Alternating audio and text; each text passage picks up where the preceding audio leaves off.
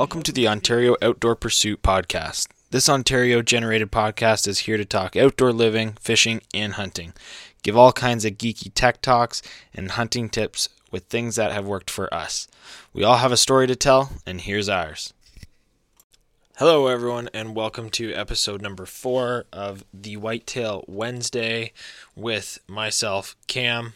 And this week we are approaching the best time of the season, in my opinion. We are definitely pre-rut. There's a lot of signs where rutting is happening. The bucks are chasing. The does are running heavily. Bucks are checking their scrapes more often. They're checking the rubs more often. And as I mentioned it in episode number 3, that this time of year, this week specifically, the bucks begin to be most responsive to early morning rattling, that more aggressive grunt as you're kind of leaning away from the light grunts. You're trying to show dominance, that you're another dominant buck in the area. You want to bring that big guy out of bed, and if you got the camera rolling, bring those small guys out just for a little footage action as well. So this is my favorite time of year. I hope everyone is doing well out in the woods. It seems there's a lot of success stories. People are filling lots of tags. All kinds of cool things are happening. And actually, someone, one of our listeners, had sent a message today about a deer that was shot. A nice little buck was shot with a trad bow. I'm going to post this picture to my story because this is pretty wild. The buck died standing up. So this is just unreal. I can't believe this. I was a little shell-shocked when I had first seen the photo. I thought he was just kidding. So thanks, Jacob, for sending me that. Amazing. So I'll post that to my story. Be sure to check that out. Speaking of my story, if you'd seen my story or my post most recently, a tale to tell. This week has been an awesome week in the woods for me. I am starting to see a lot more deer activity than I was at the beginning of October.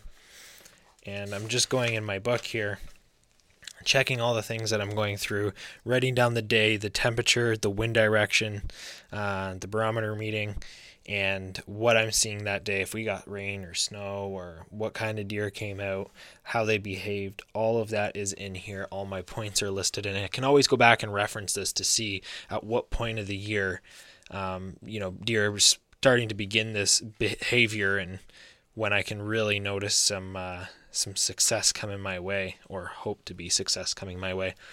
Anyway, I've been seeing lots of deer. Bucks are being more responsive.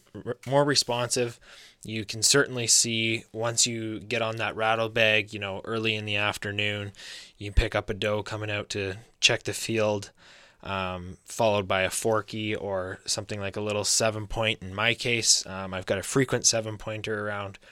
He's a great little 70-inch deer. He's going to be awesome in a couple of years, so I'm looking forward to watching him for the rest of the season if he makes it through.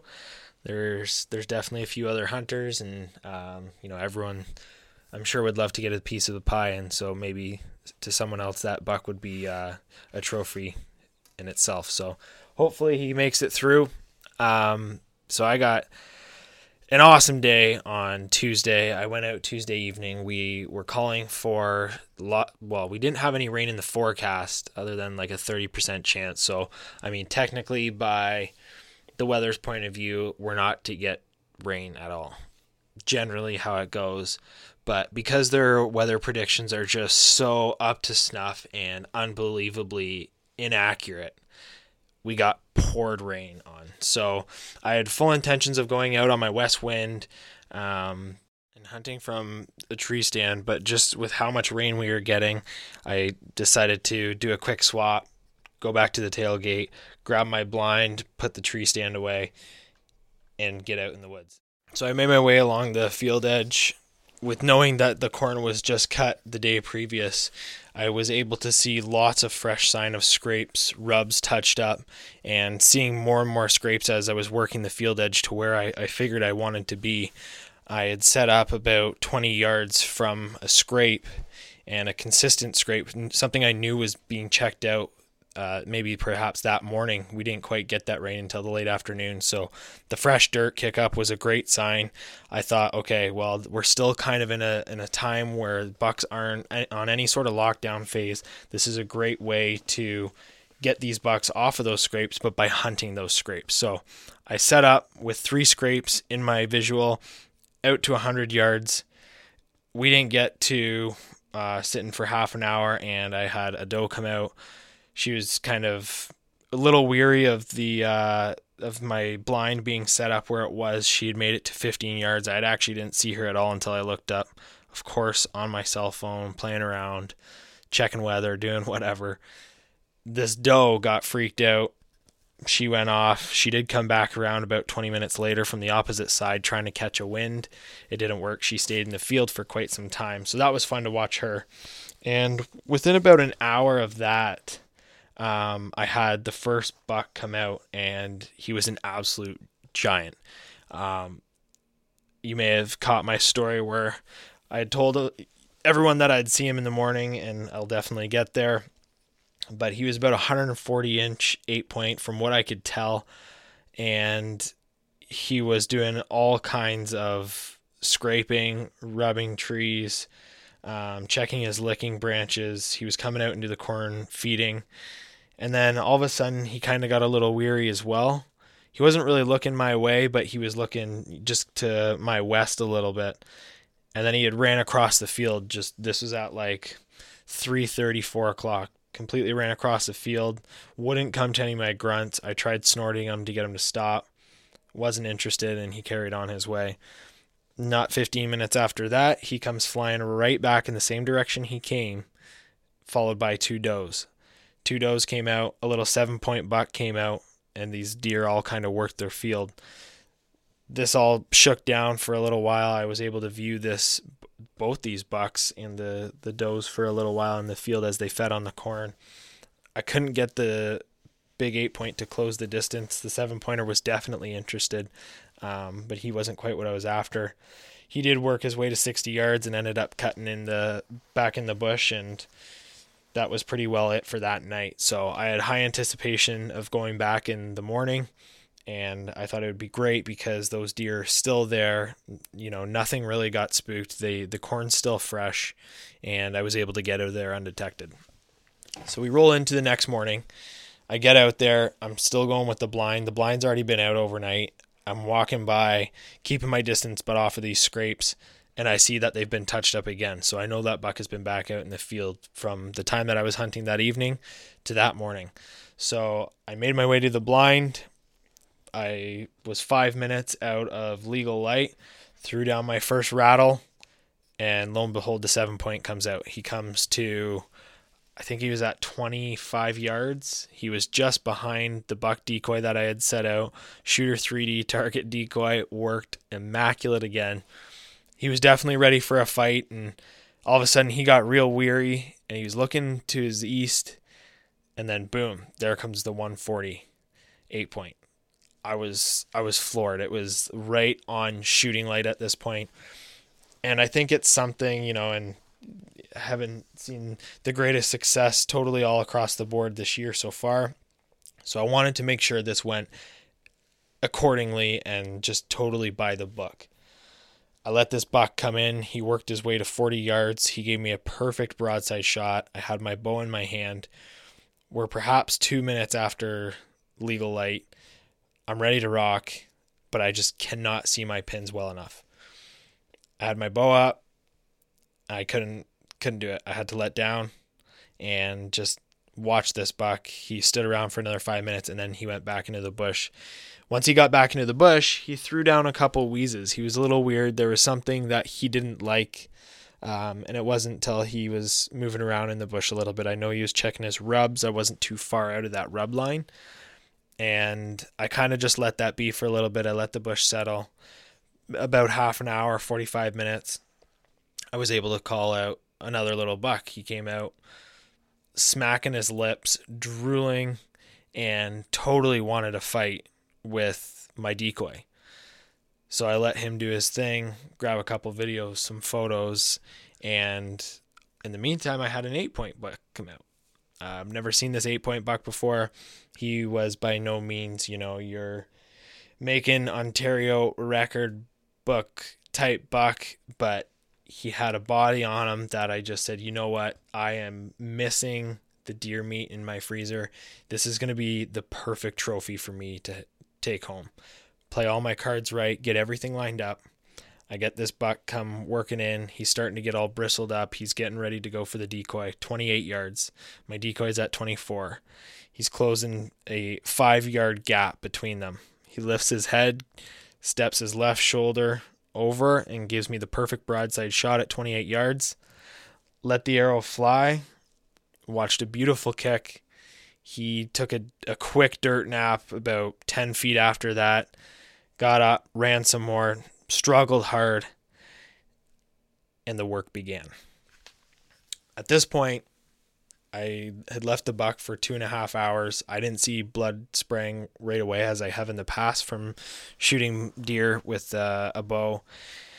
And it was a little concerning. I knew I had put it, perhaps, at this point I can say it was a touch high, but at the time I had thought maybe it was a perfect shot. I would have liked to be an inch lower, so there wasn't a whole lot of room for error. There was still a good ethical shot put into it. And once it had come time, I had some friends come and help track this deer. We didn't have any blood for the first 30 yards. This is the second time I've shot a fixed blade broadhead, and all I can say is I will be going back to the expandables. Expandables have never let me down, and I understand at some point, there's a lot of human error. I did come home and check my gear and make sure things were on point where they need to be. I was shooting accurately. Nothing was off. It had to be me. So we had tracked this blood for, it ended up being just over 600 yards. We found the arrow broken off at 35 yards. It was a complete pass through once we got to that point. The fletching side of the arrow had actually stuck in this buck and wiggled around for quite some time. And once the broadhead end had broken off, you could really see the blood start to pour out. And that's when we got really on the good, vibrant, frothy to begin with blood. And that I started getting real excited. So we carry on our way. We're going through creeks, like crazy. There's all kinds of marshy areas that he's going through. The blood is great. We're about 150 yards in. We're still finding good blood. And we get about to 200 yards and it thins out a little bit and then kind of picks back up, and we're working our way to 300 yards. We're getting to be a long ways here. We get it about 350, 400 yards from the point of impact site, and blood started to wear thin. It was like, if you could image a 2-inch, like a leaf just with enough blood marking on it to, almost cover the leaf or half cover the leaf, and say, okay, well, it could be closing up a little bit, but we still have good blood. It's still, a consistent 2 feet after 2 feet after 2 feet, drip, drip, drip. And we had got to about 600 yards and we had lost blood. At this point, we had spent 3 hours tracking. We did a grid search and a body search, just kind of, finding high points, vantage points, stepping on high down trees, looking over and kind of some bedded areas, but not getting too close, afraid to bump this deer. And unfortunately, had still come up with nothing. It was at this point that I figured it's time to back out and let things be the way they are, see what else I could possibly do, run through scenarios of how the shot went, and really just think of, what did I do wrong? Did I not give this deer enough time? I thought 2.5 hours would be suffice. I did my research on who to contact to get a tracking dog. I had ended up leaving the bush and left that area for about three hours. got a hold of someone available to track, a good friend. She came along with some very well-known pups and her tracking dog, and we went to town. The dog had put us on about another 40 yards where we had found more of this blood, where it was kind of consistent, 2 feet of the same drip on, leaves, just covering leaves, half covering leaves. And after that, we had completely not found any more blood. We had peroxide out with us, and peroxide works as a great aid to help you find blood because it foams up when it's actually on blood. So you could have it in some format, like an aerosol can or like the brown bottle with just a little pump on it. Spray your leaf and it foams up. So this is something new to me, but it was totally effective and was able to show us a little more sign. But at this point, we had the dogs going and we lost it. We lost the buck that had ran 600 yards. You've already heard about the story from the Heathens not being able to find a buck and doing what they did, doing what we had to do to find where that buck had went. We'd got down to our underbritches, as Trev would say, and crossed that river, and we found more good sign, and we put in the time. And unfortunately, I have to report that I did not recover this 8-point buck. I know he did run past a trail camera of another hunter of the property, and I've been in touch with. Unfortunately, the buck was running at that point about 150 yards from where I had set up, and the buck triggered the camera but didn't catch it. It was 2 minutes after the shot. He was still running. He was blurred out. And it's a bad report. It's a tale I didn't want to tell. It has happened before, and you can only do so much. I do believe I did everything in my power to find this deer. I had my wife come out with me tonight, and we had tracked for another little while, checking the whole riverbanks, checking all kinds of beds. We'd bumped many deer out of the beds. Something that I don't really condone at this time of year, but it's absolutely the most appropriate practice to do, if you're going to go out and essentially injure this animal that you're not able to recover. So I'm grateful that she was able to, ditch her plans to help me do that and hopefully come out with some success, but it just didn't go like that. So it's been bittersweet. There's lots of trail cameras in the area. The bush is pretty close to 2,000 yards in length and width. So there's a lot of neighboring properties, lots of cameras. I'm hoping that it can show back up. I did go back and listen again at 10 p.m. last night. Hopefully not hear any coyotes, but we did hear some coyotes, and we had witnessed a coyote chasing a doe. So I'm hoping that buck is still able to run around and function and live his life, or hopefully get taken by another hunter. I would hope that someone would be able to do that. And if it was someone in the area that knew I had shot this buck, I would be more than willing to put my tag on that and just have that story to tell that buck was, taken care of properly. It is very unfortunate. I'm devastated. It sucks. And, it didn't really matter what this was going to cost to do it, to put in the hours. And it didn't fan out for me. All I can do is continue to practice.